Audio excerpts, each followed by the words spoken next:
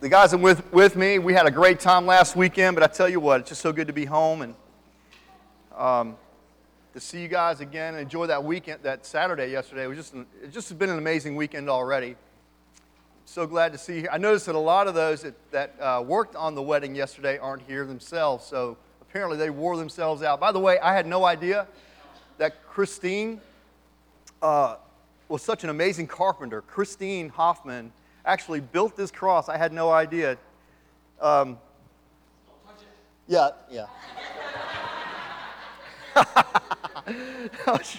So if you need any carpentry work, decks built, garages, whatever, just call Christine. She's happy to jump in there and do it. From what she said, she loves to spend other people's money, okay? So if you got money, she wants to help you spend it, and she'll build a deck while she does it. It's amazing. Really, it was so much yesterday was so good. I could go on and on and on, but I shouldn't do that, I don't suppose. I want to get us back into Colossians. We're about to enter the Easter season, so next Sunday what the plan is, and unless the Lord changes it, but what the plan will be next Sunday morning is to come in and enjoy some extended worship and share communion together, and maybe reflect a little bit on the Last Supper, and from which flows that ordinance. We'll talk about that next weekend and kind of get into an Easter mood, if you will, as we approach the Easter season. But I do want to spend today getting back into the book of Colossians. I have enjoyed this book so much, not only because of its rich doctrinal teachings regarding Christ, but also because of the practicality of it and the practical aspects that flow out of the fact that Jesus Christ, there's nobody like Him. And He has paid an incredible price for you and me to redeem us from our life of sin, to free us. He has done so much for us. Our entire identity is hidden in Him. And out of that then flows our lifestyles, our practices, just everything about us flows out of this new identity that we have been given in Christ Jesus. And we've been talking the last couple of weeks about some of the practicalities of living for Christ. Today we're going to be talking about one of the more prominent aspects of our life, work. What does Jesus have to do with work? Everything.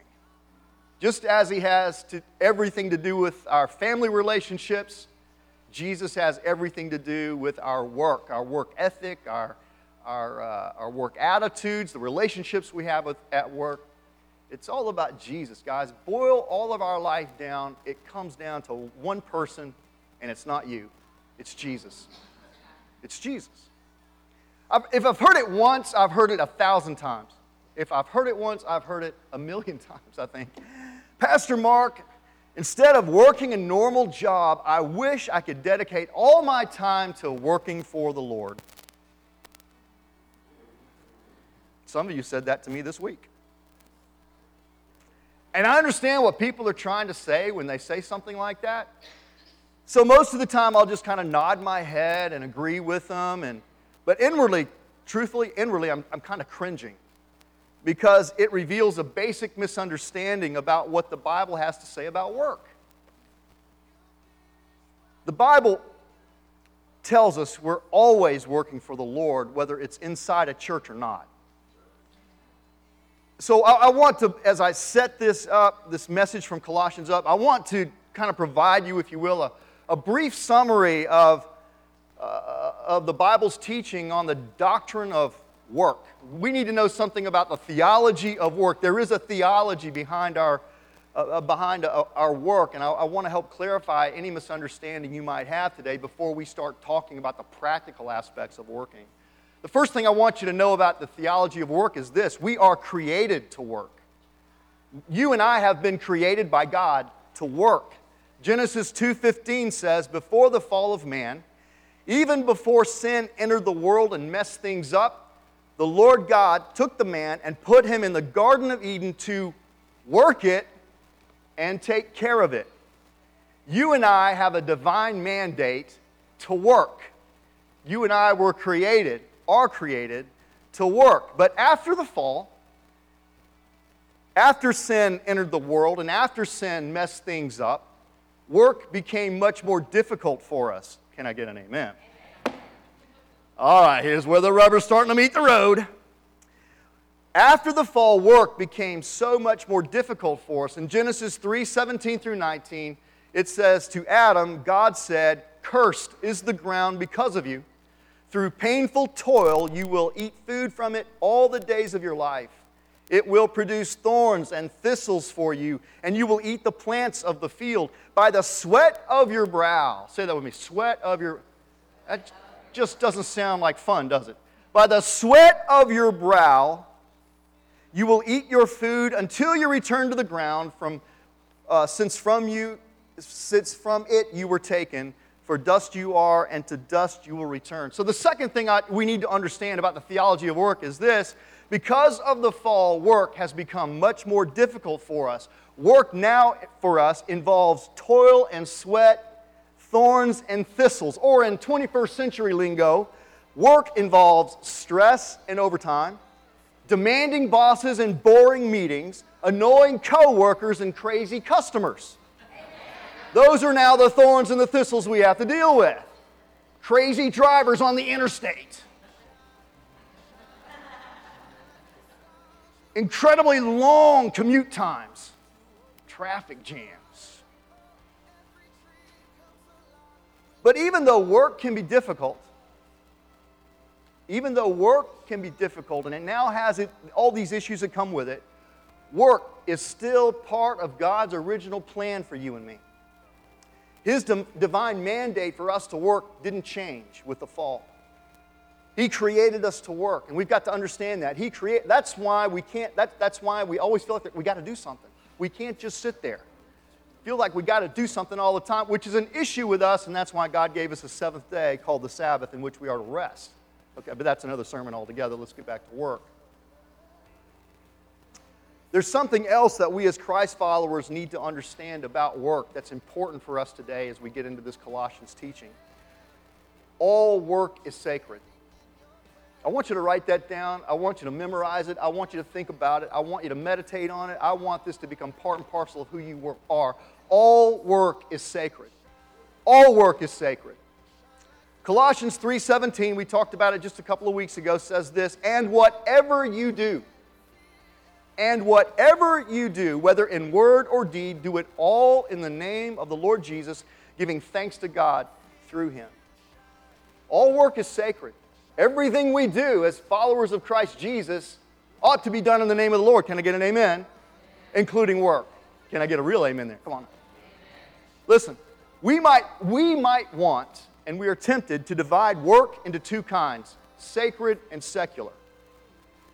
And the church, listen to me carefully, and the church seems to have created two classes of workers, those who work inside the church and those who work outside the church. But that's not the way God sees it. Okay? That's not the way God sees it. Because I stand on this platform behind this pulpit and I've got the title of pastor doesn't make my work any more sacred than the work you do tomorrow morning when you go to that retail store and punch numbers on that cash register, or when you get behind the wheel of that 18-wheeler and drive it down the highway. Listen, in the eyes of God, your work is just as sacred as my work. Let there be no doubt about that. That's exactly what the Bible teaches. Okay? We might want to see it differently, but that's not the way God sees it. God sees all work as being sacred in His eyes. Here's what we need to get back to, guys. There's this old word that we used to use a lot called vocation. Vocational training. Have you heard that word before? Vocation. The word used to be used a lot. We'd have vocational education. Now we've got, technology or something like that, or, I don't know. The word vocation actually means calling. You know that Richard Godwin has a calling to drive a pickup truck, an 18-wheeler, just as I have a calling to pastor. Dr. Bob had a calling on his life to be a doctor, a medical doctor, just as John Trahan had a call in his life to be a chaplain. Richard's calling on his life is just as important as God's calling on my life.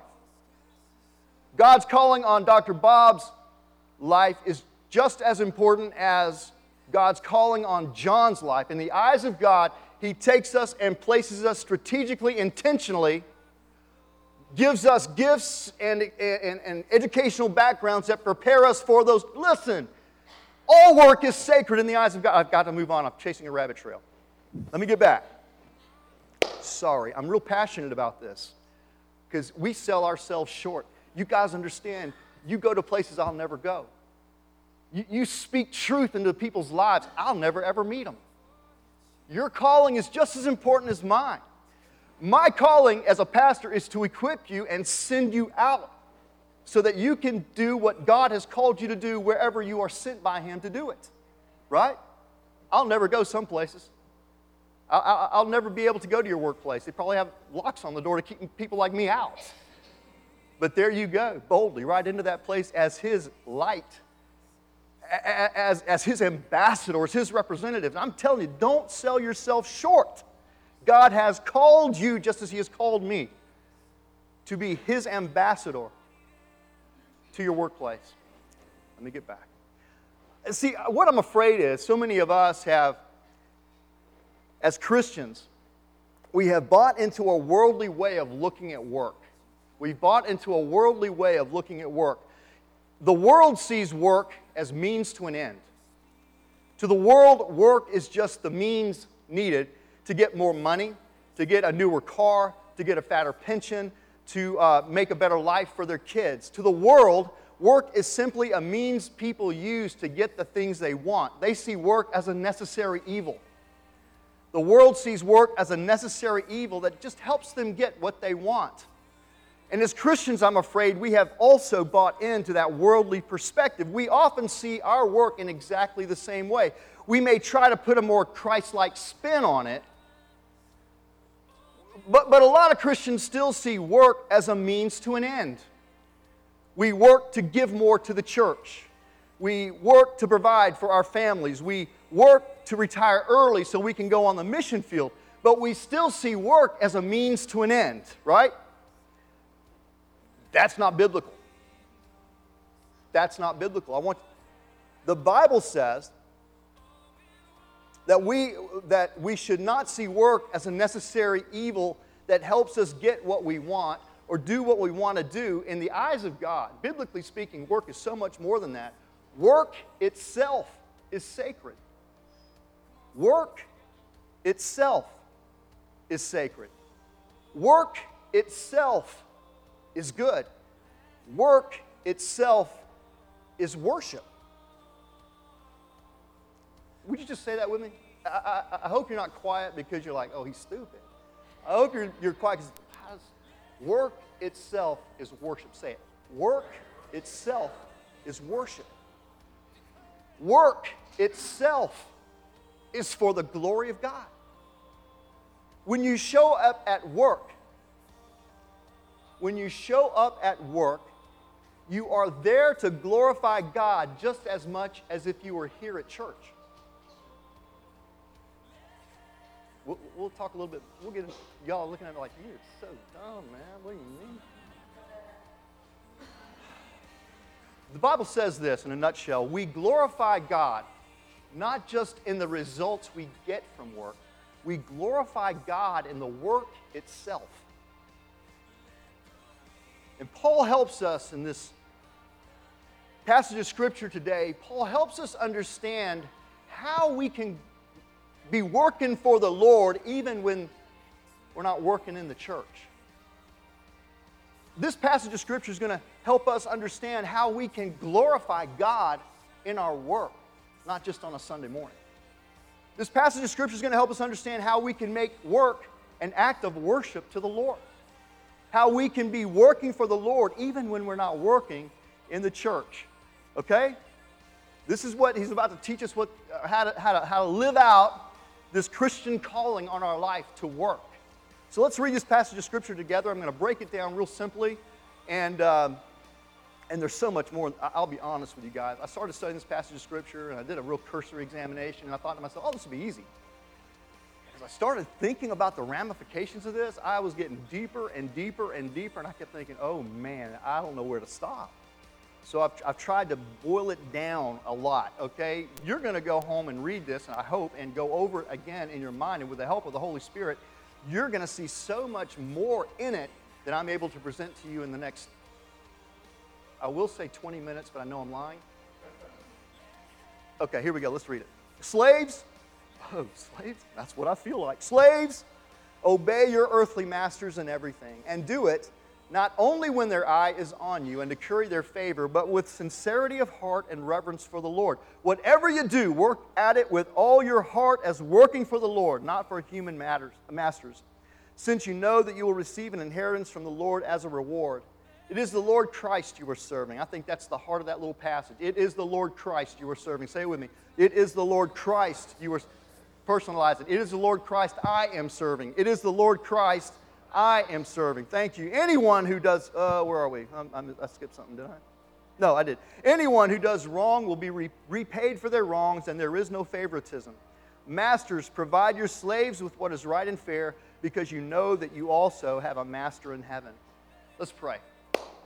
Lord, I love you, and I thank you so much for the opportunity you've given us to be here today. I pray that somehow our perspective regarding work would change if it needs to be changed. Help us to see that every part of our life has been redeemed by the blood of Christ, and everything we do now is an act of worship to the one who purchased us with his own blood. Help us to see how important this part of our life is, that this isn't just an add-on part of our life, but this is a way we can worship you, God. It's a way we can express to you our gratitude for all you've done for us.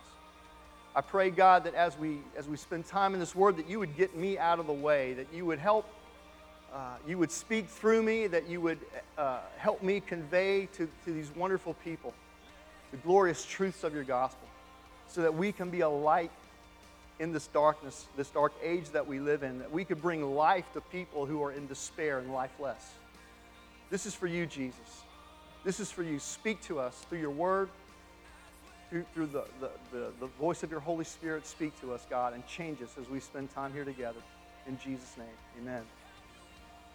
I'm going to point out for you briefly as I can, 4 ways that we can work for the Lord even when we're not in church, even when we're not working for the church. The first thing is this. If we're going to glorify the Lord, if we're going to be working for the Lord, we've got to work by obeying our boss.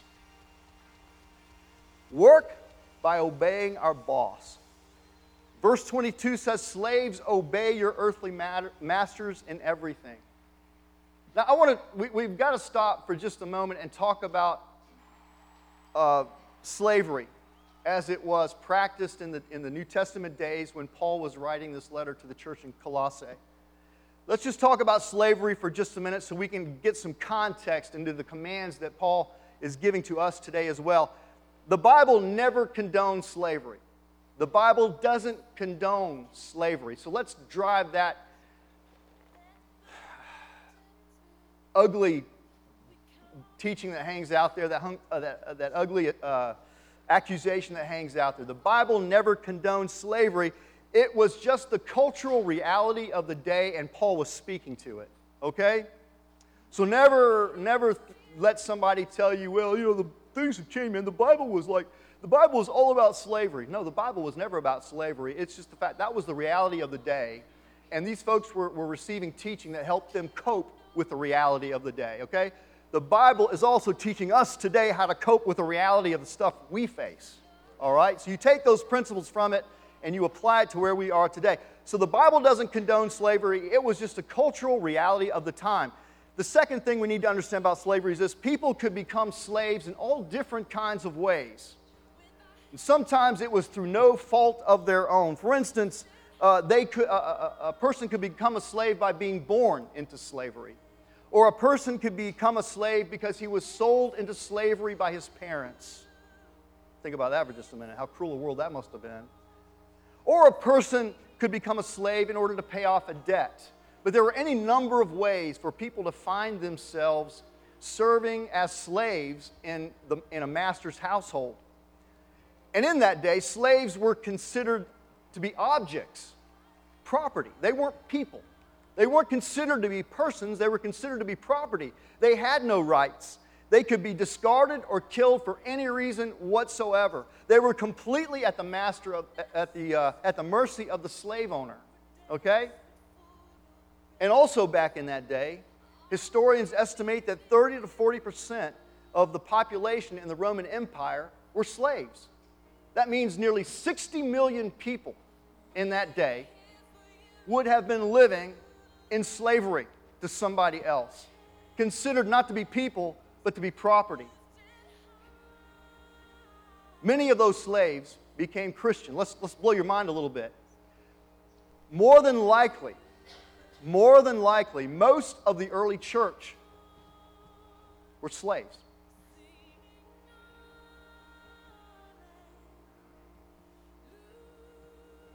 They were in bondage.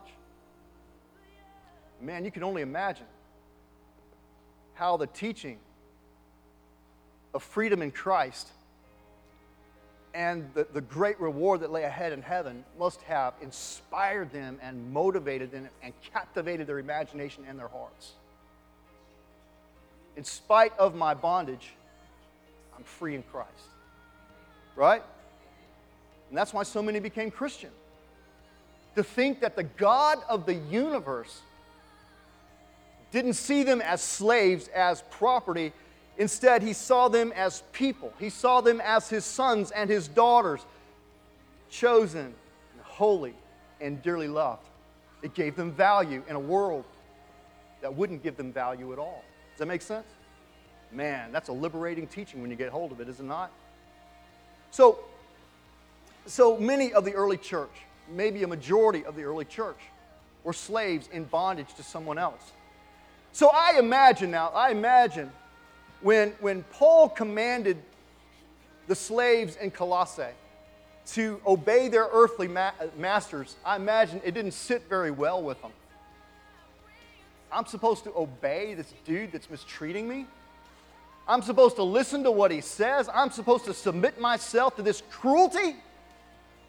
To this injustice?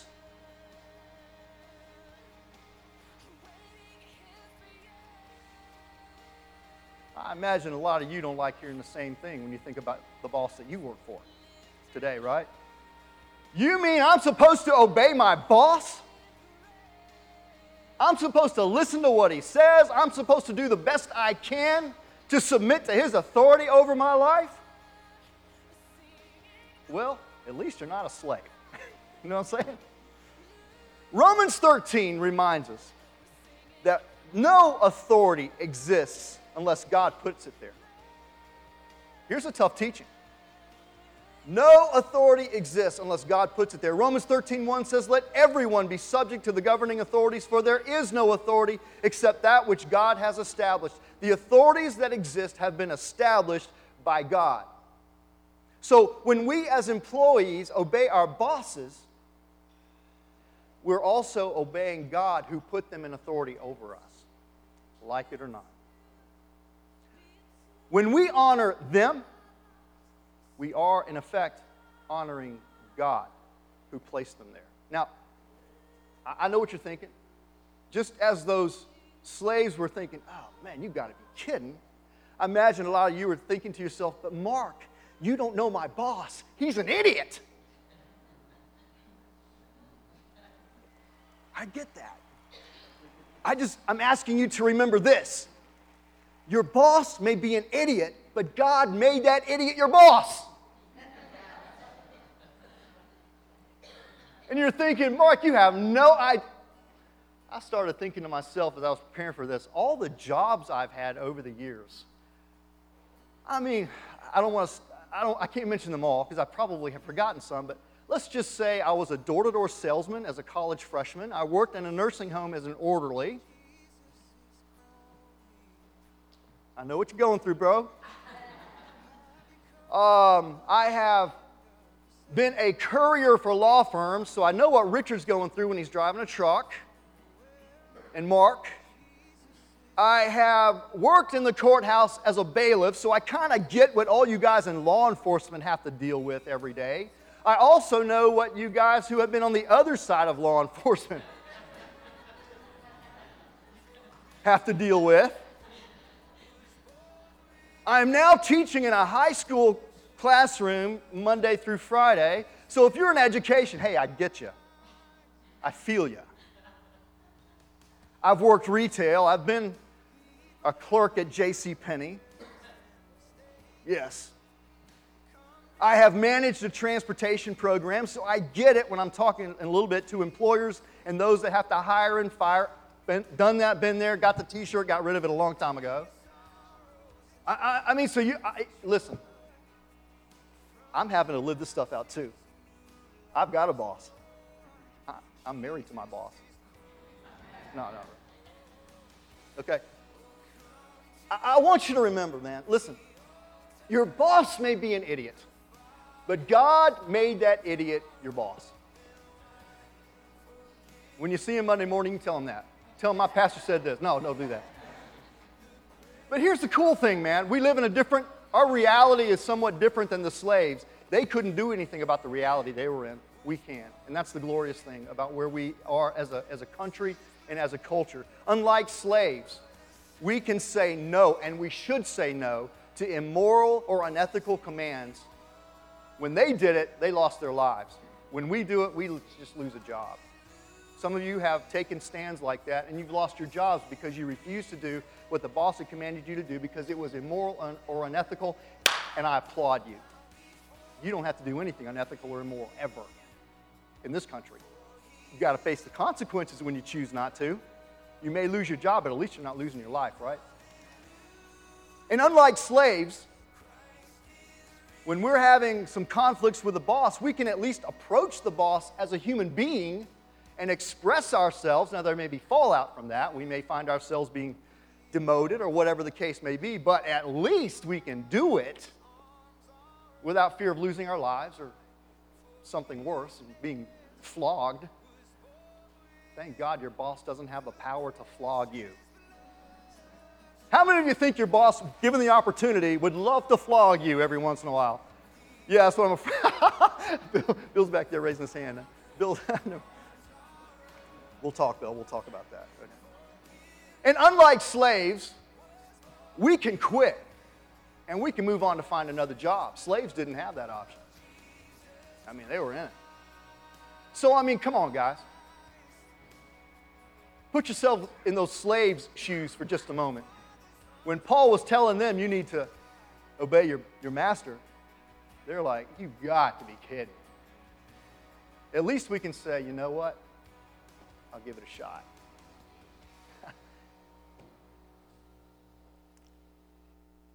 Listen, here's what I think Paul's trying to say to us in our cultural reality today. We can never, as followers of Christ, dishonor or disrespect our bosses. We are to respect them and honor them as the authorities that God has placed over us for such a time as this, recognizing that if there is some kind of unethical, immoral thing being asked about, well, we're not going to do that because we submit to a higher authority. Right? We can never disrespect or dishonor our boss because if we do, we are disrespecting and dishonoring God who made that person our boss. We can't become defiant or insubordinate toward our boss because if we do, then we're being defiant or insubordinate toward God who made him the boss. Listen, if you obey God, let's bring this to an end. If you obey God by obeying your boss, you're really working for the Lord. If you obey God by obeying you're really working for the Lord. Titus 2:9 and 10 says this. Slaves must always obey their masters and do their best to please them. They must not talk back or steal, but must show themselves to be entirely trustworthy and good. Here's why. Because then they will make the teaching about God our Savior attractive in every way. You see, when you obey God by obeying the boss, your work attitude, your work ethic becomes a sermon that can win souls to the Lord, maybe even your boss. You're working for the Lord when you're obeying your boss. You're also working for the Lord when you work to please the Lord and not your boss. And not just your boss, maybe I should say it that way. Verse 22 says this, slaves, obey your earthly masters in everything and do it not only when their eye is on you and to curry their favor, but with sincerity of heart and reverence for the Lord. Verse 24 says, it is the Lord Christ you are serving. Here's what I want to talk about real briefly. This is the truth that I believe is here, and I want to somehow emphasize it. You see, work itself, the work that you do itself, is an expression of worship to the Lord when it's done to please the Lord and not just your boss. Work itself is an act of worship to the Lord when it's done for the Lord and not just your boss. Here's what just for a moment, I want you to think about this. See, when Christ redeemed your life, He redeemed it all. Every part of it. Redeem means to purchase or to buy back. With His blood, Christ purchased your entire life from its bondage to sin, death, and hell. Christ's sacrifice gives you a new life, a new identity. Christ's sacrifice makes you a brand new person, and it sets you free. And the Bible says the only reasonable response to Christ's generous payment for your life is to give your entire life back to Him as an expression of gratitude. The old reformers put it this way. The gospel, they essentially broke it down into three things. If we need to understand these three things if we're going to live the life that God wants us to live. First of all, we have to understand how guilty we are before God. We are all sinners and we deserve death, hell, and the grave. That's what we ought to get. But God, in His grace, paid the price for our sin. And if we put our faith and trust in Jesus Christ, who died on that cross as payment for our sin, we are forgiven of that sin and we're set free. Guilt, grace, but the third part of it is this, gratitude. You see, if we understand how guilty we were, if we understand how awesome and amazing grace is, the only reasonable response for us then as followers of Christ is to live our lives in gratitude to God for what He has done, for His mercy and His goodness and His faithfulness to us. Does that make sense? Guilt, grace, and gratitude. So the only reasonable way we should respond to God, who gave His only begotten Son for us, His very best, is to give God in return our very best, our whole life. And frankly, in my case, my whole life isn't worth all that much, but it's really all I got. So Lord, here it is. That's exactly what Romans 12:1 says. Romans 12:1 says, "Therefore, I urge you, brothers and sisters, in view of God's mercy, to offer your bodies as a living sacrifice, holy and pleasing to God. This is your true and proper worship." And I love the way the Message Bible has interpreted this. When it says, again, Romans 12:1 says this, "So here's what I want you to do, God helping you. Take your everyday, ordinary life, your sleeping, eating, going to work, and walking around life, and place it before God as an offering." That is our reasonable response to all God. You get that, right? God has redeemed all of us. Our entire life, He has brought it under the precious blood of Christ. So we no longer live to please other people. We no longer live to please even ourselves. We live now to please the Lord, to express our gratitude to Him for the freedom we now enjoy in Christ Jesus. You get that? Okay? We live to please the Lord, even on the job. Even on the job. We don't work to please the boss there. We work to please the Lord there. Whatever we do at work, we do it to please the Lord. I tell you what, this is what I'm praying for you guys. I've been praying it all week, and I hope the Lord answers this prayer. I believe He will. I want you to go to work tomorrow with a brand new attitude in your mind and your heart. I want you to show up tomorrow morning seeing your workplace as a sacred space. I want you to go to work tomorrow morning seeing your desk as a holy place, a place of sacrifice where you offer yourself and all that you are to the Lord, not to your boss, to the Lord. Do with me here everything you want me to do, Lord. Use my hands, my feet, my mouth to glorify your name in the work I offer to this employer. Glorify yourself in me through my job. You see, we need to see our jobs as opportunities to express gratitude to God for His goodness and His grace. We need to see the ordinary tasks that we're given, like sweeping and mopping and changing diapers and turning wrenches, as acts of worship to God. I hope you begin to see that. We need to see studying for a test, grading papers, preparing presentations, and handling angry customers as opportunities to serve the Lord with excellence. We're working to please the Lord. If you work to please the Lord, you're working for the Lord, no matter what task He might have placed in your hand to do. I know a lot of you guys think, man, if I were working church stuff, man, I'd be studying the Word of God all the time, and I'd be praying and singing. Can I tell you the very first task that was handed to me as on the first day of my first full-time ministry job in a church? You know what I did? I sat down, and for an hour I got to talk with my pastor, and I was so stoked about being in Clanton, Alabama, to be their youth and worship pastor. And we talked, and I was trying to ask him questions in which he would give me his vision for the church and that kind of stuff. And so we talked, and it was a great conversation. Then I said, well, Pastor, what do you want me to do? He said, you know anything about toilets?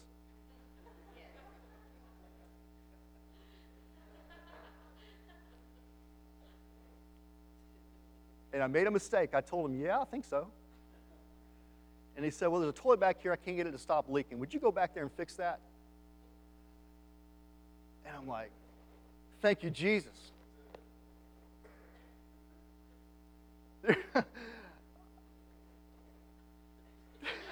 All you guys in ministry know what I'm talking about. You guys, some of you guys you only show up for work on Sundays.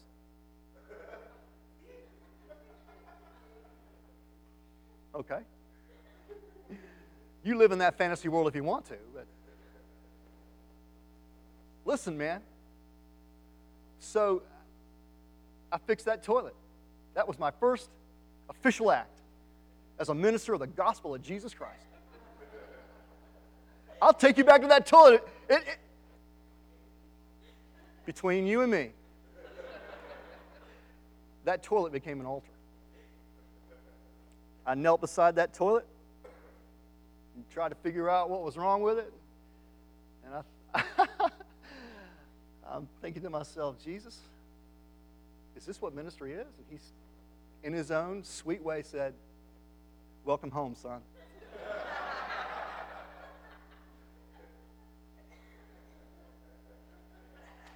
I'm just saying, some of y'all got it easy. Enjoy the job God's given you. He could have called you ministry instead, okay? No, it's been a fun life. It's been a fun life. It's been an adventure. I really hope that when you go to work tomorrow morning, you're going to see your job for what it is. It's an opportunity to show Jesus how much you appreciate what He's done for you, how good He is to you in providing an opportunity for you to serve Him in this way. I know too often we go and we think, well, this is a dead-end job. It's never going to take me anywhere. And I'm here to tell you, you have no idea what God's going to do. I love this song, He turns water into wine. He takes the ordinary and does something extraordinary with it. He is a miraculous God, and He will take you. If you will prove faithful in the little things, He has promised to entrust even more to you. You just be faithful. You worship Him in every possible way you can at work, no matter how menial, ordinary, and disgusting the task may be. He is going to use that thing for your good and His glory. Can you trust Him with it? He's redeemed your whole life. Listen, He has redeemed your life, your whole life. He doesn't want just the 2 hours you give Him on a Sunday morning. He wants you 24/7, 365, okay? He wants your life. He'll work through your life. It's His life. Your body is no longer your own, 1 Corinthians says. It has been bought and paid for with a price. You're no longer a slave to unrighteousness. You are now a slave to righteousness.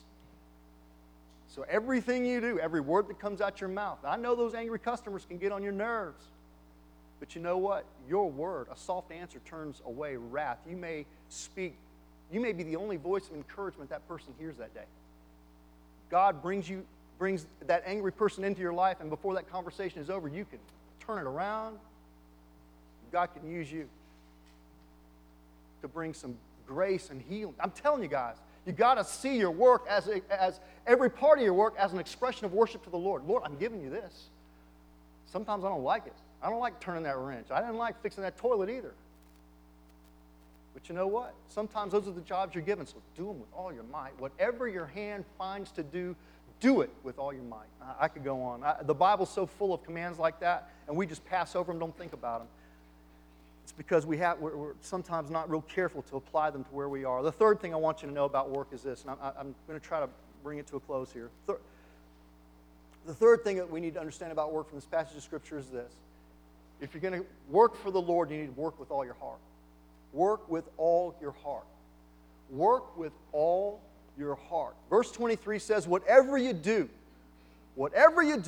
he just said it in verse 17. Why is he saying it again? Maybe because we need to hear it again. Work at it with all your heart as working for he just said that a minute ago. Why is he saying it again? Because we need to hear it again. We're working for the Lord. It's the Lord Christ we serve, not for human masters. That phrase, with all your heart, could be translated with enthusiasm. With enthusiasm. That means when we're at work, we should give it all of our energy and all of our attention. We should go about our business fully engaged, fully embracing the needs and the demands of that job. We should never look for a way to shirk or shrink back from those responsibilities. We should never hope to find a way to sneak out of here early. Boy, let me tell you about that for just a minute. No, we should always be giving the very best we can bring to that job, because we're working not for the boss, we're working for the Lord. For the Lord. You see, one way or another, this is the reality that we live in as the sons and the daughters of God. One way or another, when we work with all of our heart, it will eventually pay off. That's what we're promised. There's a reward that lies ahead, okay? Ephesians 6, 7, and 8 says it like this. Work with enthusiasm as though you were working for the Lord rather than for people. Remember, here's the promise, remember that the Lord will reward each one of us for the good we do, whether we are slaves or free. You're not working for the boss. The boss sometimes doesn't give you the reward that you are hoping for. Anybody ever been passed over for that promotion or didn't get the raise you were expecting? Guess what? Earthly bosses are sometimes pretty unfaithful and not very considerate of their employees. But I promise you this, God saw that. And He's going to reward you in due season. Because even if the earthly boss fails to reward your hard work, Jesus takes careful notice of it. And one way or another, your hard work, your faithfulness to do your job will bring its reward, if not here on earth, then certainly in heaven to come. Right? So we're not working for the Lord. Listen, we ought to always be working for the Lord. In church or outside the church, we're working for the Lord. But those are commands to those of us who are employees. Now I want to talk to those of you who may be employers. Okay? There's one command I want to throw your way, and I want you to think about it, meditate on it. Those of you who are bosses, who actually has people that you supervise on your job? Anybody? Okay, a couple hands going up. Oh, young one over here having, okay, well, Kelvin, this is for you, because Bill's already learned this lesson. Bill is a great example of how to do it right. To those of us who are bosses and supervisors and employers, the Bible has some instructions for us as well, and it's really simple. Be just and fair. Be just and be fair. Be just and be fair. Chapter 4, verse 1 says, Masters, provide your slaves with what is right and fair, because you know that you also have a master in heaven. It was this teaching that drew so many slaves into the kingdom of God. It attracted them because it was this kind of teaching that was so antithetical to the way the world conducts business. The doctrines of Christianity, the teaching of the Bible, required Christian slave owners to treat their slaves with respect and dignity. If you read the little book of Philemon, you will see that Paul is telling Philemon to return back to his owner, to his master. Philemon was a runaway slave. Paul instructs him to go back to his master with this little letter in hand, and Paul instructs the slave owner to receive Philemon as a brother. So you have in this incredibly hierarchical world with slaves and slave owners, you have in Christianity a community, sons and daughters, brothers and sisters, a family. And although slavery was not eradicated back in that day, there was instead, through Christian teaching, a family created where everyone was given dignity, everyone was given respect, everyone was considered to be part and parcel of the community, regardless of their social standing and the culture around them. So here's what attracted slaves so much to Christianity back in the day. Those Christian slave owners were required to treat their slaves with dignity and respect. Those Christian bosses were taught that God expected them to be just and fair in dealing with those who worked for them. There was a blessing in it. If you treat your brothers and sisters fairly, then God will bless you. He will smile upon you. He will, and you can go to other passages of Scripture to see this, He will reward you for representing Him well to the people who work for you. You see, the underlying, and this is what I also want you to get, bosses. This is for you specifically, but for all of us as well. The underlying Christian ethic for all human relationships is summed up by Jesus in Matthew 7:12. This is the underlying ethic, okay? This is for all of us, but particularly for bosses who have people they manage or supervise. In everything. Say that with me. In everything. Say it again. In everything. Is anything left out there? No. In everything, do to others what you would have them do to you. Now think about how you, as an employer, would be affected by that, should be affected by that teaching. In everything, do to others what you would have them do to you, for this sums up the law and the prophets. Now, we call that the golden rule, right? America would say, he who has the gold makes the rules. He who has the gold makes the rules. You guys get that? Oh, that's as completely unbiblical as I can think of. The golden rule says just the opposite. Everyone is everyone. This rule applies to everyone. Treat everyone as you would want to be treated yourself. So even as a boss, guys, let me just throw out a couple ways this might apply to you. The golden rule summarizes how we as Christ followers should treat other people as managers, as employers. Are you paying your employees what you would be paying yourself for doing that same job? I hope so.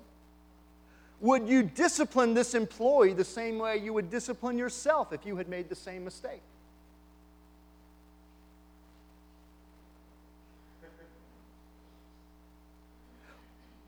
Would you place the same expectation on yourself if you were this employee? I mean, listen, in God's economy, and that's really the economy we function in God's economy, I'm glad I'm in God's economy, not America's. America's goes like this. God's is like, whoo. You know what the rules are, and the rules don't change, and you can enjoy it, and you can feel secure in it. God takes care of His people, amen? All right, I've always found that to be true. I hope you have too. In God's economy, the way we treat the people who work for us, bosses, is far more important than our profit margin. And all of you employees, people who are working for somebody else, you should be thinking to yourself, amen, go get them, Pastor Mark. People are more important than profit in God's economy. Relationships are more important in God's economy than the bottom line, Mr. Employer, Mr. Boss. And our stewardship, Mr. Boss, of the human capital that God entrusts to us is far more important to Him than that financial bottom line. I'm telling you, when it's all said and done, people won't care how much money you made. They're going to care about how well you treated them as people. So bosses, be just and fair to your employees, okay? Now, having said all that, I have no idea how to conclude this sermon. But I was thinking, as I was praying about it, I had at least half a dozen conversations with people in this room and other people about their jobs this week. Some of them are struggling. Either they don't like the job and they wish they were doing something else, or they're in conflict with their boss right now and they don't know how to handle it. You might be one of those. You might be one of those struggling in some way with the job you find yourself in right now. You may be struggling. You may be in conflict not just with your boss, but maybe it's with some coworkers. I want to spend just a few minutes as we close. I want us to sing some worship songs that help us focus our attention and our affection on Jesus. But really what I want you to do is take what I've attempted to share with you today, the principles I've tried to lay out for you today, and ask yourself, how does this apply to me and the job I'm in right now? You see, the thing is, we hope not to be in the job we're in right now forever. I understand that. I've been in jobs like that. But this is where God has placed you for now. When you go to work tomorrow morning, or maybe even this afternoon, when you show up, will you see that workplace as your sacred space? Will you see that desk as an altar in which you can offer your life to the Lord again as a living sacrifice? Will you see that menial task that so bores you? Will you see that as an act of worship to the Lord? Will your mind see your job as God sees your job? Because, man, you're going to spend, many of us, at least 40 hours over the next week on the job. Do you see that God has redeemed you? Called you by name, and He has given you this job so that He can use this job to form the character of Christ in you, to shape you, to make you the person He wants you to be. Do you understand that when you show up for that job, you are still His son and His daughter, although the boss may not treat you like that? That He is using that job to shape your character, to form in you the image of Christ. Will you be able to see those tasks as being acts of worship to the Lord? That's really what they are. Let me tell you something. I struggle with that too. Trust me, when I go into work on Monday morning, thank God it's spring break. Hallelujah. Tristan's here, and I've got a couple other kids that have been in my classes. Some of them aren't here today that aren't still in classes. When I show up on a Monday morning, I can tell you I'm not in the best frame of mind. Usually Sundays wipe me out. Emotionally, spiritually, every other way. I'm physically wiped out on Monday mornings when I show up to work. And I have to get early to my job because I spend those first few minutes just praying. God, help me to get my mind right. Help me to get my attitude right. Every morning, this is my prayer. I want to represent you well to these students, to these parents, to these other teachers. I just want to represent you well, and I'm not in the frame of mind right now to do it very well. You're going to have to help me. You know, anybody else identify with that? Okay, then like me, what you have to do is just offer again your whole life to the Lord. You have redeemed every part of it. These hands have been redeemed by God to serve Him and to serve other people. These feet have been redeemed by God to take you to places God wants you to go so you can share the gospel with them. This mouth that you've been given has been redeemed by God to be used to speak life and healing into other people. These eyes have been redeemed by God so that you can see other people as God sees them, speaking to what's best in them and drawing it out. Your whole life has been redeemed for the glory of God, not just on a Sunday morning. You're only going to spend a couple of hours here. A lot of people are here today because somehow, they think that they're doing their duty before God. Oh, no. You've missed the point. If you think this is fulfilling your obligation to God, you've only got a partial picture of what God really wants to do through your life. Every word you speak, everything you do, every wrench you turn, every sweep of that broom, every diaper you change, He wants you to do it for Him, for His glory. You're always working for the Lord. Always working for the Lord. Your boss may be signing that paycheck, and it may not be what you want it to be, but one day when you stand before the Lord, He has a whole city prepared for you. a mansion with your name on it. And He's going to hug you and say, welcome home, well done, my good and faithful servant. Enter the joy that's been prepared for you. I don't know about you. My paycheck may not be very much right now, but one day, the smile on Christ's face and that hug He gives me, that's going to be worth it all.